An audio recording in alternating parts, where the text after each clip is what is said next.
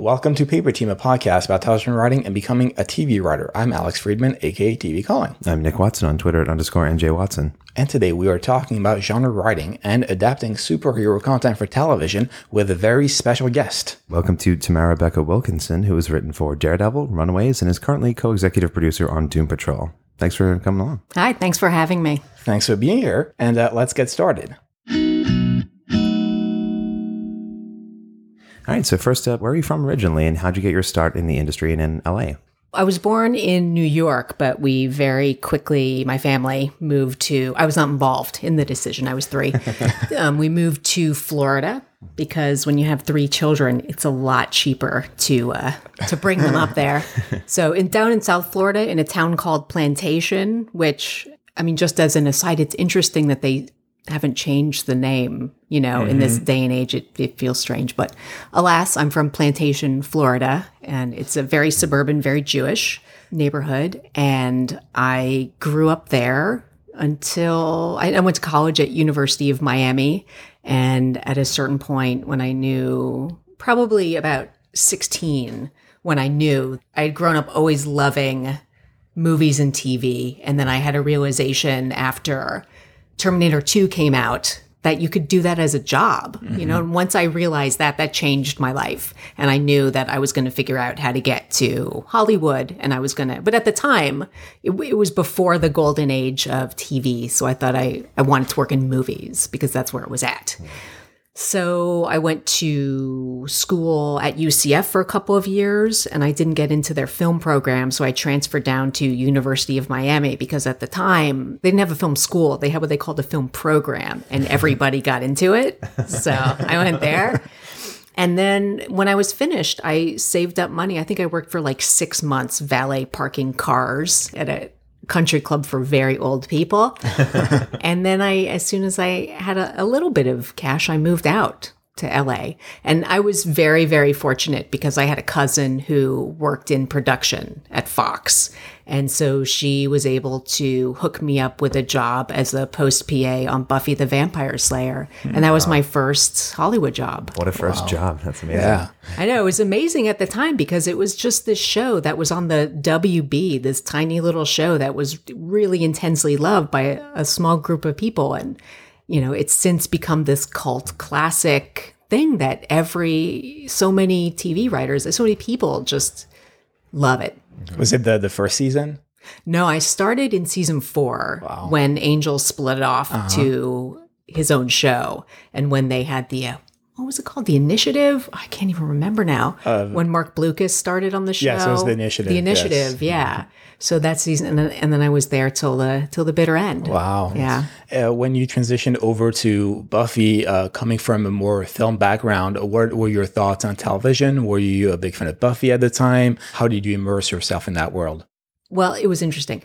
So one of the jobs that I had as the post PA was we kept an episode library on VHS. So when people came in, directors or people needed reference for episodes, we had, because there was no streaming, there was no, here, I'll send you a Dropbox file to watch it. So we had a whole room that was just episodes and episodes. And my job was to make these dupes over and over and over again. And I'd never seen Buffy. I'd seen the movie in the theater, but I'd never watched the show. I didn't think it was my cup of tea at the time. Little did I know. But so I would just spend days and days and days. And after a couple of weeks, I'd seen every episode. I binge watched the entire 3 seasons of it. And that kind of changed the way I thought about television. I mean, I saw the character development that you could do in 30 episodes or 40 episodes of TV just blew me away. And it was so funny and so heartfelt. And that I loved the fan service that they did. Like they would have little jokes in season 1 that they would acknowledge in season 3. And that sort of changed things for me. And I thought this is maybe more interesting. This is more interesting to me than writing movies. So aside from Buffy, what were some film and TV things that were influences for you? Roseanne was a big influence. The reason why I think I really related to it growing up is because my family was a working class family. And before that, I was thinking about this just the other day, that all the families on TV for the most part were very like aspirational families, like Silver Spoons and Different Strokes, and even the Cosbys. I would sit and watch the Cosby Show and I would think, man, I wish my parents were doctors and lawyers, and I wish they had the time to focus on me the way that those parents were involved in those. I mean, Cosby Show. But when I watched Roseanne, I saw all of my family's struggles reflected in those family struggles about how are we paying the phone bill this week. But it was funny. It was so funny. It was so my humor. And I've rewatched it again recently, and it just really holds up. And I realized like how much of an influence it was over me. And the same with the movies I really liked growing up I loved Woody Allen movies growing. I'm just going through all these, a lot of winners here, but Woody Allen, his sense of humor was and his writing too is just so absurdly funny. That had a huge influence on me for sure. And going back to your career, how did you transition from the post department all the way to writing? Can you explain sort of your own journey there? Yeah, sure. So I think it was going into season 7 of Buffy, the final season, and the script coordinator that had been there for a while, David Goodman, he had just gotten his first staff writing job on something. And so I knew that they were going to need someone to replace him. And so I wrote a letter to, I think Marty Noxon was going to be running season 7, and I wrote her a letter asking if I could move over to that position. And she so graciously said yes. And I was terrible at it, and I didn't know what I was doing. And I basically had, on a Sunday afternoon, 3 hours of training. And then I was so bad at it, but everyone was very patient with me for the most part. And as patient as they could be, because it's an important job and it's so detail oriented, and I was not. So then I script coordinated for a while. For longer than anyone should have to, but not because of, it was my own doing really, because my focus was spread out in a lot of ways. I was still sort of like newish to LA, and I was still single. So a lot of my energy was focused on like trying to meet people. And then I started a band with a friend. So band stuff, that took a lot of time and energy, but it was fun. And then I also, to make extra money, I took a job as a reader for DreamWorks. And so I did that for about 2 years, but I'm a very slow reader and coverage wasn't easy for me. So that ate up all of my extra time. So time that I probably should have spent writing, I spent reading all these scripts. But after 2 years of doing it, I realized that it wasn't wasted time at all, because reading, it was like going to night school, basically. And so once I left that, I didn't leave that. Paramount bought DreamWorks, and so they didn't need as many readers, and I was the newest one. So I was let go. But yeah, so after that, I decided I'm just going to get more serious about writing. I think I had maybe a couple of spec scripts, because at the time, nobody read. I think the only person that at that time that wanted to read pilots was like Shonda Rhimes wanted pilots. She didn't want to read specs, but everybody else was reading specs at the time. And so I wrote maybe a Rescue Me or a House or something. A House. Let's go with House. Doesn't matter. And then I started applying to the studio programs, the writing programs that all the studios and the networks have. And I got into the one at NBC. I was in the second year of Writers on the Verge, and that changed everything for me, because that's how I finally got my agent. And I met an executive, Tom Lieber, who he was at I can't remember if he was at UCP or he was at the Sci-Fi Channel, one of those, but I was a huge Battlestar Galactica fan, and that was his show, and he loved it as much as the fans did. He was probably the biggest fan of anybody, and he got to work on it. And so we bonded over that. And a year later, when they were staffing Warehouse 13, he thought of me for it. And it had just so happened that the people who were running Warehouse 13 were Jack Kenny and David Simpkins. And I was a script coordinator for them on Book of Daniel a few years earlier. Everything lined up just right for me to get my first writing job. Wow, that's great. At that point, did you have only spec samples, you were saying? Yeah, only spec samples at that time. That's crazy. Yeah. I remember, I think at that time, that we couldn't write a pilot in that. Now in these writing programs, you write pilots, but you couldn't write a pilot for them because I think unless they were intended to buy it, they wouldn't read it, you know? There's a legal requirement. Yeah. Do you think at the point that you got staffed, did you notice your writing had improved a lot then you started working on it? Like what do you think made the difference on the craft level for you? I had read the script Copland by James Mangold, and he had done something in that I'd never seen before, which was he led your eye down the page by using...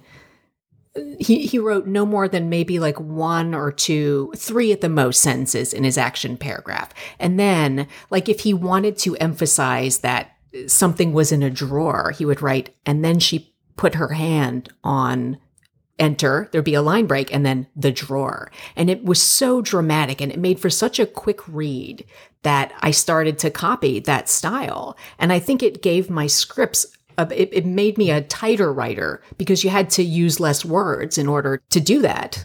And I think it just made my scripts read quicker too. There's a book now that sort of details how to do that. I think it's called Writing for Emotional Impact, and they call it vertical writing. And it's a great, I mean, just go to the bookstore and just read that chapter. It's like 3 pages. I think it's by Alex Iglesias. Yeah, but it's a really good book, and I book. highly recommend reading it. Once you got into Warehouse 13, what was that first day in the writer's room as a staff writer coming, even from a script coordinator position? That must have still been different. It was very different because as a script coordinator, you spend very little time in the writer's room. Maybe you can come in. Sometimes it really depends on where you're script coordinating at and how much writing you're doing of your own. I don't remember exactly the first date, but I remember we started in maybe October, and around November, Thanksgiving time, I remember talking to people at Thanksgiving, and people were very excited that I had my first staff writing job. And I remember talking to somebody and saying, you know what?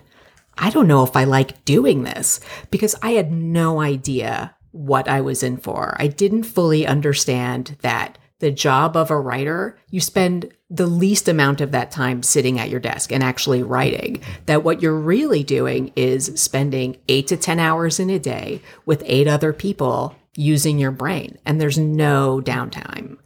And it was so intensive. And as an introvert, I think most writers are probably introverts. It's very intensive. So I was just tired all the time. And it was a big room. And I was one of 2 women in the room. And so I felt like I was always not shouting to be heard, but I felt like it was hard to be heard over all these deep tone, strong man voices.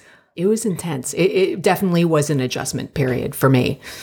And what was it like writing your first script on staff? Did you get one on Warehouse 13 or that year? I did. I was fortunate enough to get one, and the breaking of the story was terrifying for me, because when it's your episode, you kind of can take the lead a little bit, and I just had no idea what I was doing. I had such anxiety over it, and then it was like this anxiety for me to look like I knew what I was doing, and then for it not to be bad. So I had all this pressure on myself that I really didn't need to put on me, because when I look back at it now, there were a lot of people in that room that I'm still friends with, that they really were there to help me and support me through it, that people that had done it before. So I wish I had been a little calmer about it or put less pressure on myself.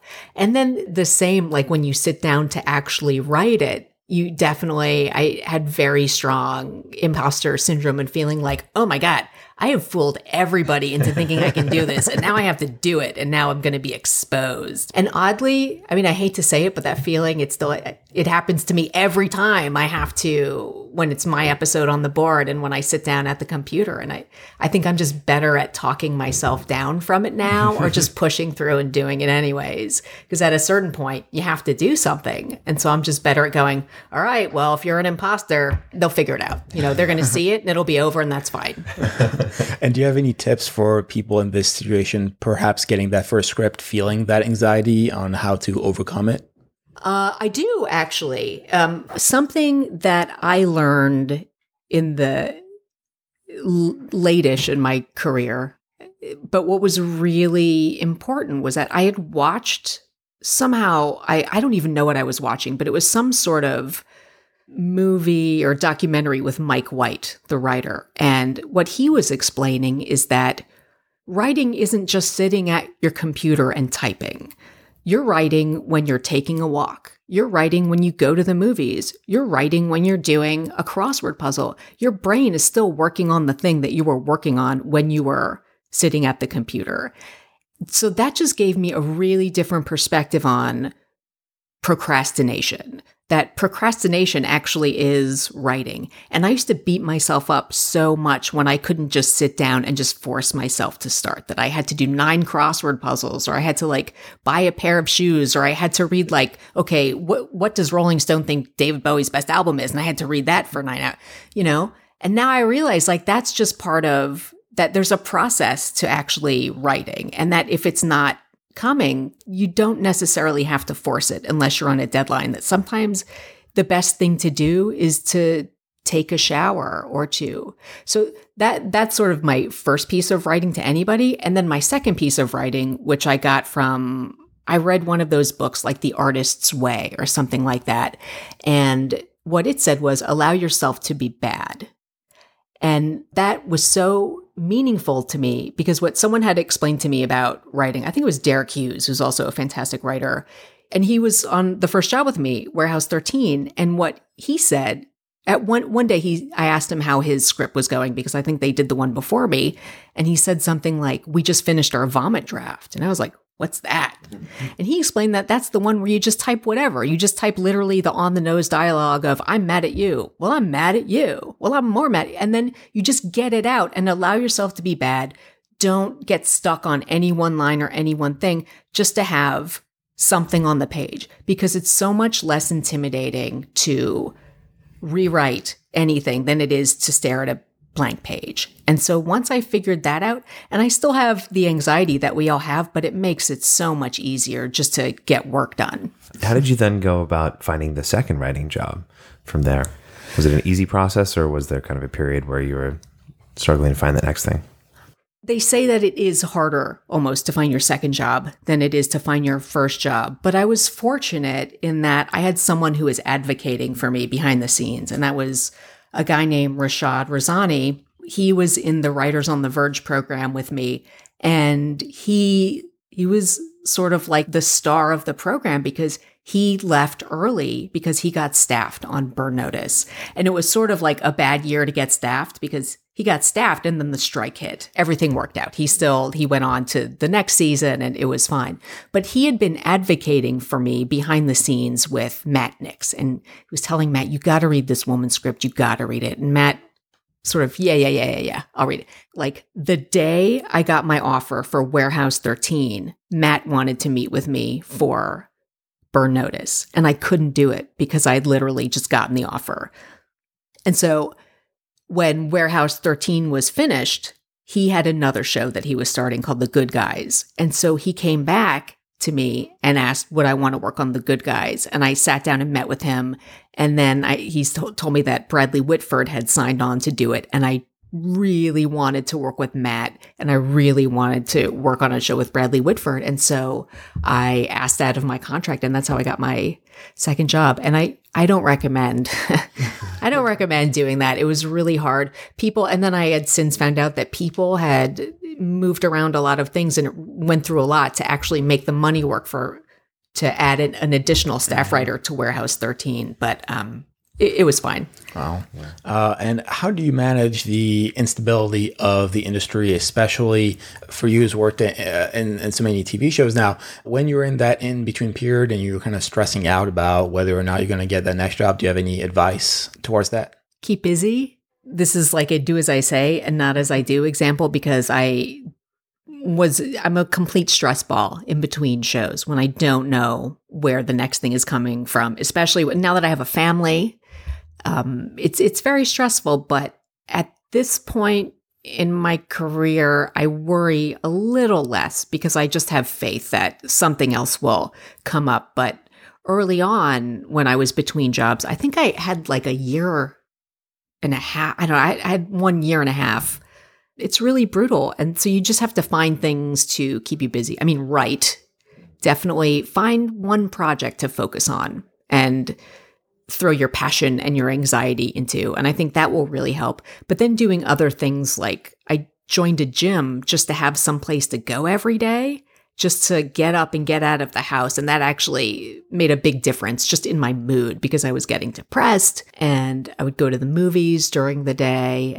But I really think just like lunches, find people, go have lunch with people. So you're now a co-executive producer. Can you speak to what it means kind of going up from staff writer to there and how the responsibilities change at each level? When you're at the lower levels, for the most part, the title bumps are just title bumps. It's really, well, I take that back. Actually, at all the levels, you get the title bump because it's contractual, and it more has to do with, for the most part, how much money you get paid as opposed to your actual responsibilities. And it varies from showrunner to showrunner how much responsibility they want to give you. For example, when I worked with Matt Nix, because he was running 2 shows at the time, and because the job of the showrunner is crazy that one person does that job, because it's a job for 4 people. So he needed all of the writers on his staff to be producers, regardless of level. I had been to set once on Warehouse 13, and the showrunner was there with me the whole time. So I was really there just as a spectator. When I got to The Good Guys, your script was your baby from the start of production through editing. So you were the one going into the editing room even and doing the first cut for him to look at. So you had a massive amount of responsibility on that show. Now that I think about it, that really was the first and only time that I've been given sort of that much responsibility.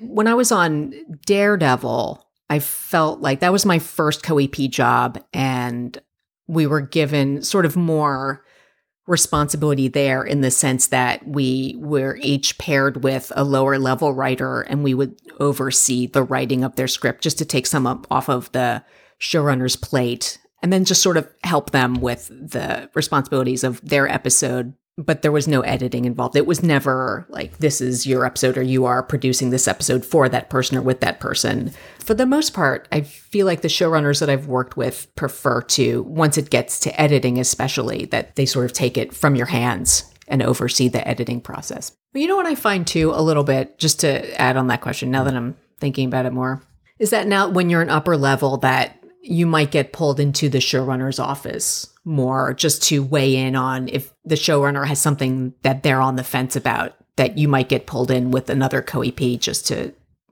bounce an idea around or just to hear them out and give feedback on certain things. And how do you manage navigating between different genres? Because you worked on Warehouse 13 and then The Good Guys and Covert Affairs, and then going back on shows like Runaways, Daredevil. Mm-hmm. How do you manage as a writer to still be creatively fulfilled, but also interested in the different aspects of all those different types of genres? To be creatively fulfilled completely, I think you just have to have something that you're excited about writing on the side, because at the end of the day, your job as a writer on staff is to realize someone else's vision of the show.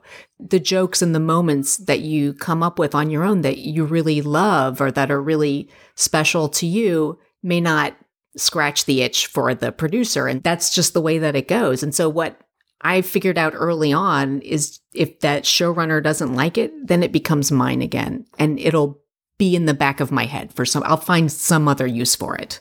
And a lot of times you do. So navigating between genres is actually pretty easy in the sense that it's more about picking up on your showrunner's tastes and what they like, because the genre of it is the genre of it, but some showrunners may like more humor in their shows than others. Some may like more fart jokes than others. And it's just a matter of really like attuning what you're doing to what they need from you.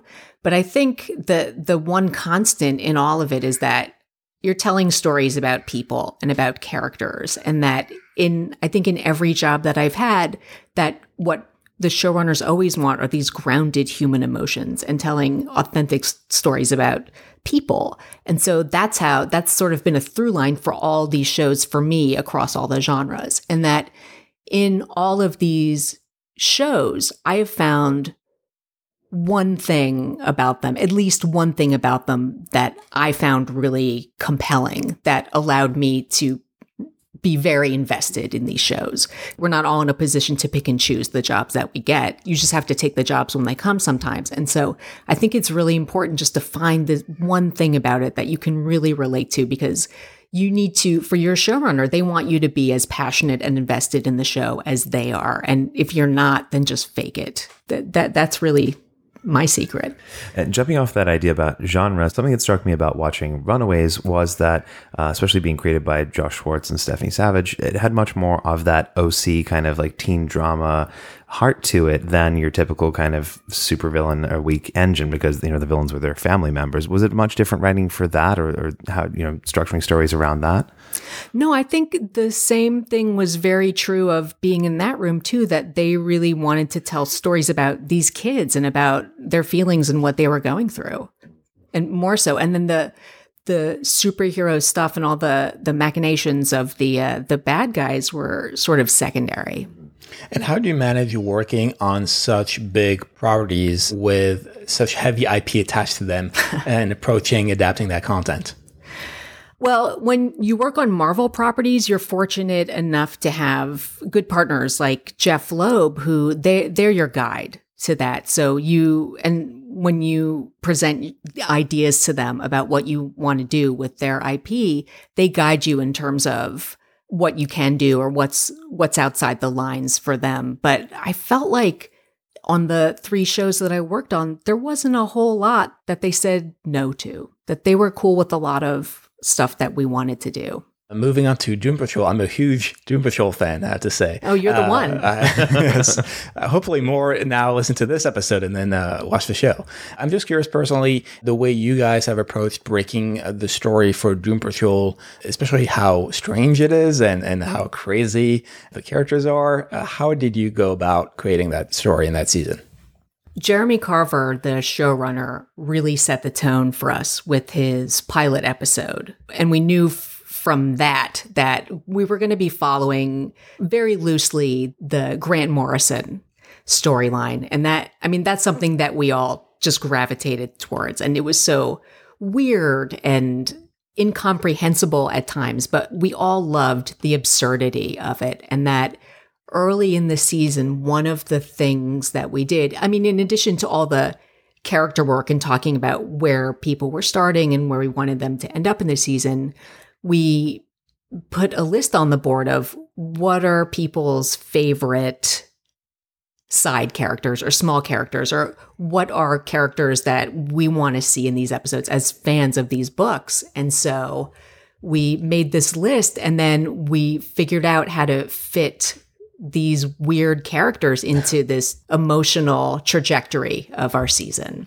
That must have been incredibly difficult, especially for Danny the Street. I feel like that's the one that...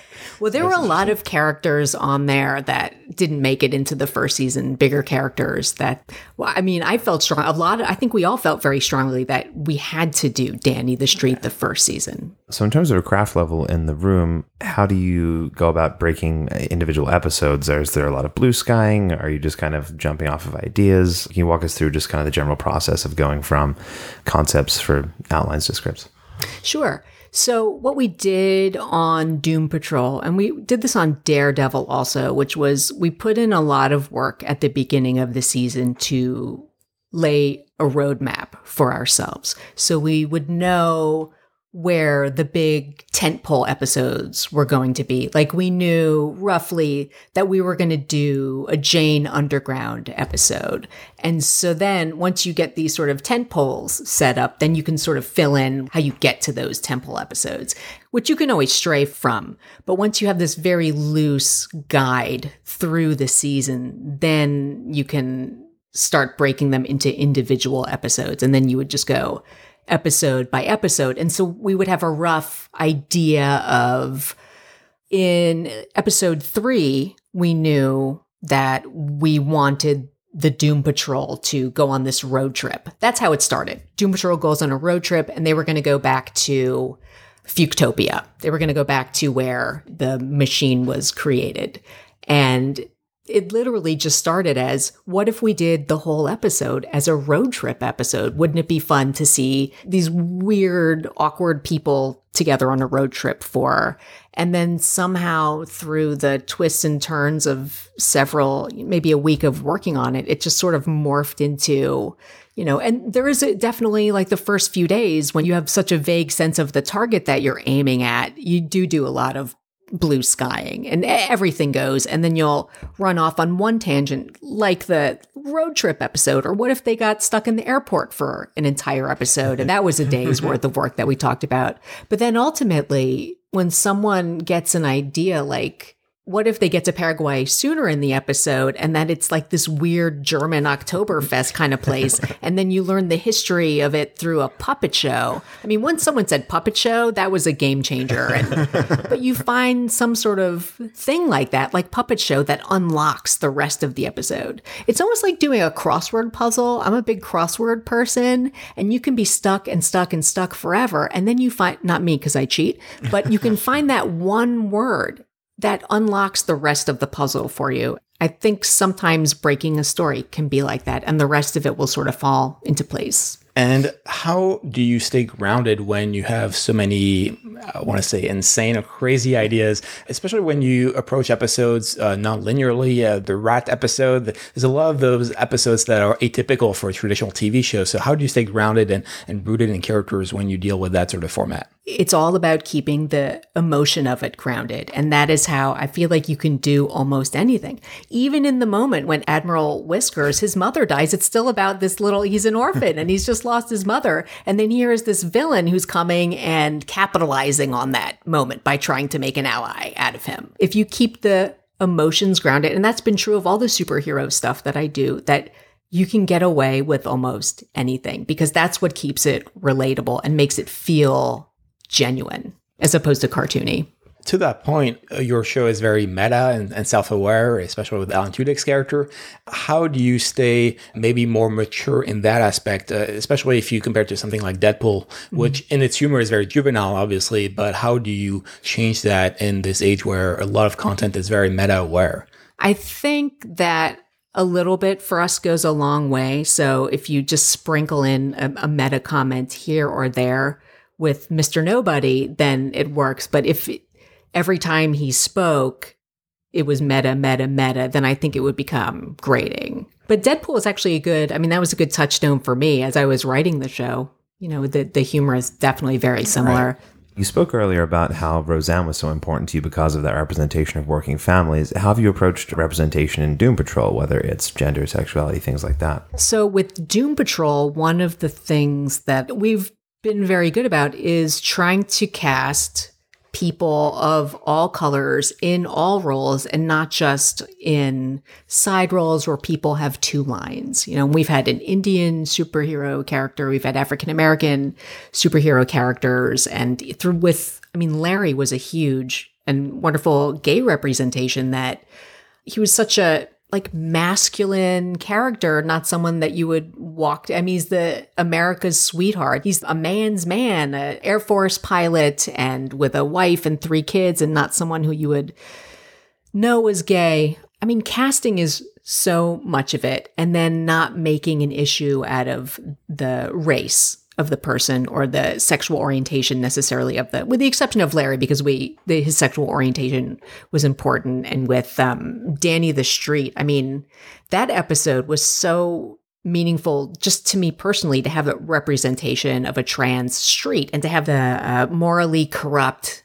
It was fantastic. And you don't see a lot of, unless you watch Pose, which is also a great show, but anything that we can do to normalize that kind of stuff, or just to put more people of color and women in people's faces. I think we've tried to do that as much as possible. And we've had conversations about, because in our show, we've gone back to the 50s, we've gone back in time. And so we would talk about when we'd be in the Bureau of Normalcy in the 50s. And when we would cast it, we would have conversations about, back then were a lot of people of color working in government. In actuality, probably not, but at a certain point, I think Jeremy Carver, our boss, said, well, that doesn't have to be our continuity.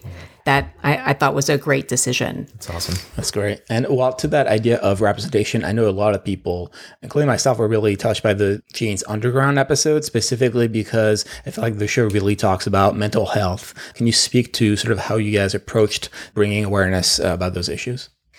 We really wanted to portray, especially dissociative identity disorder none of us have it that I know of, but in as grounded a way as possible. So we had read, because Grant Morrison had based Jane's character in the Underground on this book called When Rabbit Howls. I think it's called When Rabbit Howls by Trudy Chase. And so we read that to get some insight into, because it's written by Trudy and her 99 other personalities. So just to sort of get some insight into that headspace was one thing that we did. And then just doing some research about it, because I actually had some interaction with people on Twitter who were upset about Bullseye on Daredevil and why is it that every time when you have a psychopathic, not the psychological psychopathic, but when you have a character who's a mass murderer, why does he have to have schizophrenia? Or why is it always the same? And, my answer was, we did have a psychologist come in and talk to us about what would the psychology of this person be. But my larger point that I took from the conversation with this person on Twitter was but that's the only representation of people with these particular diagnoses. And so that was an eye-opener to me, to make me realize, we need to have representation of other people that are just having normal lives. And so I sort of took that to heart personally when we went into Jane character. Yeah. And also because Jane's there's sexual abuse there. And so we wanted to nod to it because it's an important part of who she is, but without making it heavy-handed or uncomfortable or triggering for people. Just on a character level, is it difficult to write someone who has 64 different personalities? In a way, yeah, because you're having to figure out who are these 64 people supposed to be, but are really, I think a lot of credit goes to Diane Guerrero, the actress, who really, she breathed life into, because like Silvertongue, we just wrote, wouldn't it be funny if she said, F your face with a, whatever. But she really brought them to life. But you'll sit down to write one of them and you'll be like, oh, I don't know what Baby Doll's supposed to sound like.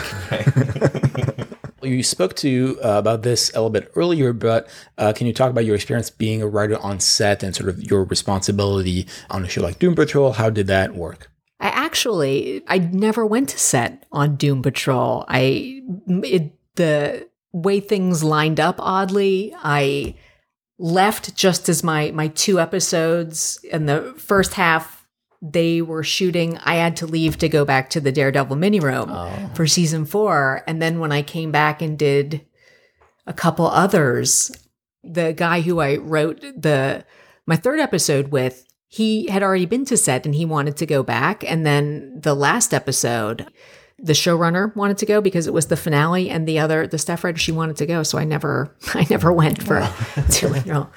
Did you get to be a part of the editing process for your episodes though? Or a little bit. Yeah. Jeremy would bring us into the editing room and we'd watch and give notes, and we would watch effects sometimes. And he would invite us to go to the playback or to the last day of the mix, and we could give notes on the music and stuff. So he was very inclusive. So what has been your experience as a writer on set? What are some of your responsibilities? When you go to set as a writer, your responsibility is to, I call it, you're the babysitter of the script. You've been in the room with it since its inception. And so you know why certain story decisions were made, why you went with one thing as opposed to another.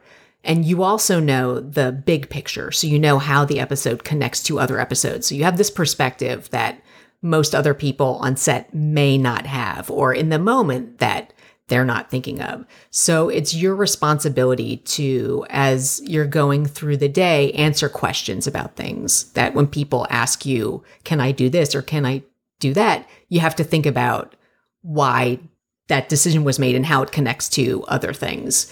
You're representing your showrunner, basically. So you're there to not necessarily put out any fires, but you're there to represent him. So to answer questions for him. And that if you can't answer those questions, you are the main line back to the boss to get those questions answered for people. So you're there just to help facilitate the making of the show without getting in anybody's way. And it definitely feels like at times, because your physical job for the most part is done. You've written your script, and so you're there to answer questions, and then you sit there and you eat and drink, but everyone else has stuff to do, so you feel like you're in the way for the most part. So you try to keep out of people's way and not touch anything, but just be there. I mean, a good piece of advice that somebody gave me once that I think is good advice is ask how you can help people. Your attitude is be there to help.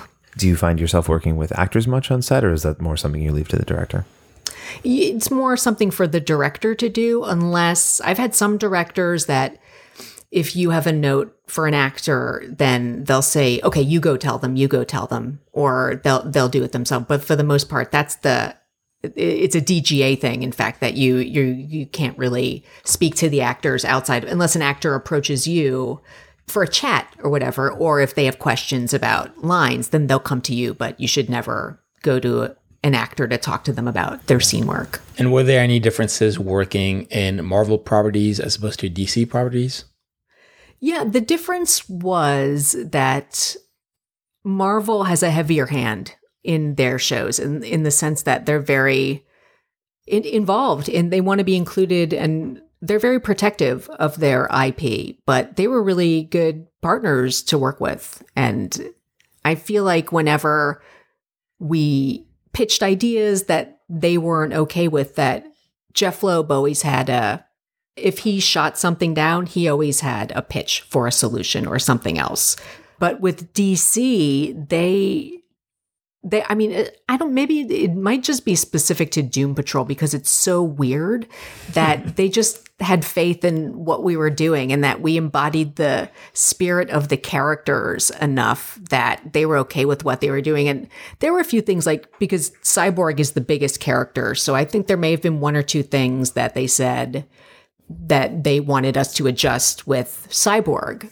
But other than that, they were pretty cool. They're pretty hands-off. So outside of staffing in all these rooms, what's your experience been of development and pitching and that sort of thing out there? So I have not a massive amount of experience with development. I've been doing it here more so this year, actually, after Doom Patrol. But early on, I had written a spec pilot that had gotten optioned, which was very exciting. And then it died. A slow death. And then, so when I was on Covert Affairs, there had been this book that I'd loved for years and years. It was called A Dirty Job by Christopher Moore, and it had not been available for option. I think Chris Columbus had the option on it. And for whatever reason, I just asked my manager, can you check again? Is it available? Because I had recently reread it, and it was available. And I had reached out to Christopher Moore personally and wrote him a letter, and he agreed to give me the option on it. And then I went to our producing partners, The Pod, on Covert Affairs, which was Doug Lyman's company. And I told them and they had a deal with UCP. And I told them I have this book that I love. And do you think it'd be something that you could help me with? And Gene Klein, he checked out the book and he loved it. And it was so crazy easy the way that it worked out that I could hardly believe it, because he came back maybe 2 days later and said, all right, let's do it. I talked to UCP. They're going to get the rights for us. And then they got the rights for us. And then they said, this book is so weird. It might be better for you to spec the script. So then they paid me to write that pilot, which was amazing. Yeah. And then I had this script and they took it out to a bunch of cable networks and Netflix and Amazon, and everyone said no. And it too died a slow, painful death. And so then, but I had done other pitching. I'd come up with some ideas of my own, and I've done the pitching circuit, and it's it's terrifying. It's you're going in and you're basically performing for people in a sense, and some people are really great to pitch to, and they'll laugh when they're supposed to laugh, or they're generous enough to at least offer a laugh, even if they don't think it's funny, or they have any sort of human emotion on their face. I've pitched to other people that yawn through the entire thing, or they give you nothing at all. It's so crazy. But most recently, I've been working on something with Warner Brothers and with Ellen DeGeneres' company. And before that pitch, one of the producers said to me, "Don't try to perform. Don't try to memorize it. Just read from the paper." And I thought, that's not really my style. I like to, and he's like, "Just read from the paper." And I thought, okay. And so I did it, and it was amazing. And I think I'll never do it any other way because I had the paper as my safety net. I went in, I didn't feel nervous at all. And then I didn't forget anything, which sometimes when you're pitching, it's like a 4-year-old telling a joke, like, "Oh, wait, I forgot to tell you this other thing that I have to go back to the beginning." And yeah. Now, onto a different kind of pitching. Do you have any advice for pitching in the writer's room as a staff writer or any level? Timing is everything. And I think that you have to keep up with the flow of the room. So that a lot of times a problem will come up, and it's something that you can get not stuck on, but you'll be working on in your mind. And because it's something that for whatever reason interests you. But as you're, and this is perfectly fine to do, as you're sitting and thinking about it, the room has moved 9 steps ahead. So you have to find the right moment to bring up that thing. Or last night when you went home, you were thinking about something in this story and you have some ideas you want to present. Ask if you can present them first thing before the day starts, because you can stop the flow of the entire room if you're not pitching on the thing that the room is currently talking about. And it also, you're not setting yourself up for success, because if people are not on that level with you talking about the thing that you're interested in talking about, I feel like you may have a lower success rate in getting your pitches through. So what are your long-term career goals? Where do you kind of see yourself ending up? Or where would you like to be? I'd really like to have my own show. I mean, I jokingly used to say that by the end of my career, I want to be Shonda, like I want to have a show with lots of spinoffs and I want to have my own empire. Mm-hmm. But now, and I mean, who knows? It could happen, but right now I'm focusing on the more shorter term goal of I just would really like to get my own show on the air, because as nice and as generous of bosses that I've been fortunate enough to work with, at the end of the day, their word is always the last word. And I want to be the decider. Are there any other areas that you see yourself branching out to, whether it's film or comic books or anything like that, or is TV really your love now? I do love TV. I still love movies, and I'm working on a feature at the moment. Apparently, it's very hard to get features made these days, but I will always have this dream of seeing my name on a screen in the ArcLight. And so, I don't know, maybe one day it will happen. Sherman Oaks or Hollywood? Hollywood, of course, in the Cinerama Dome.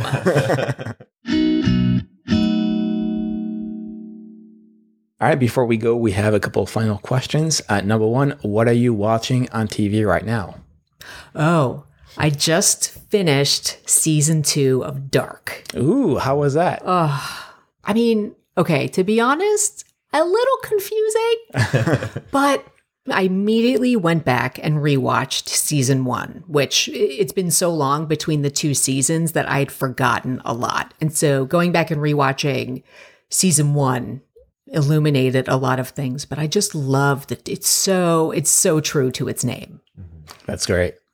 Do you have any final advice for TV writers, whether they're working or aspiring writers, that you want to leave with? Write what you love, and is interesting to you and not what you think can get made.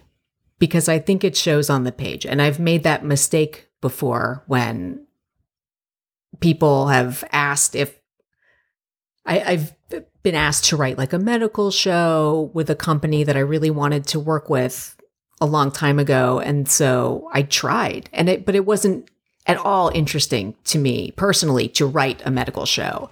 And it wound up being, it was terrible because it wasn't what was interesting to me.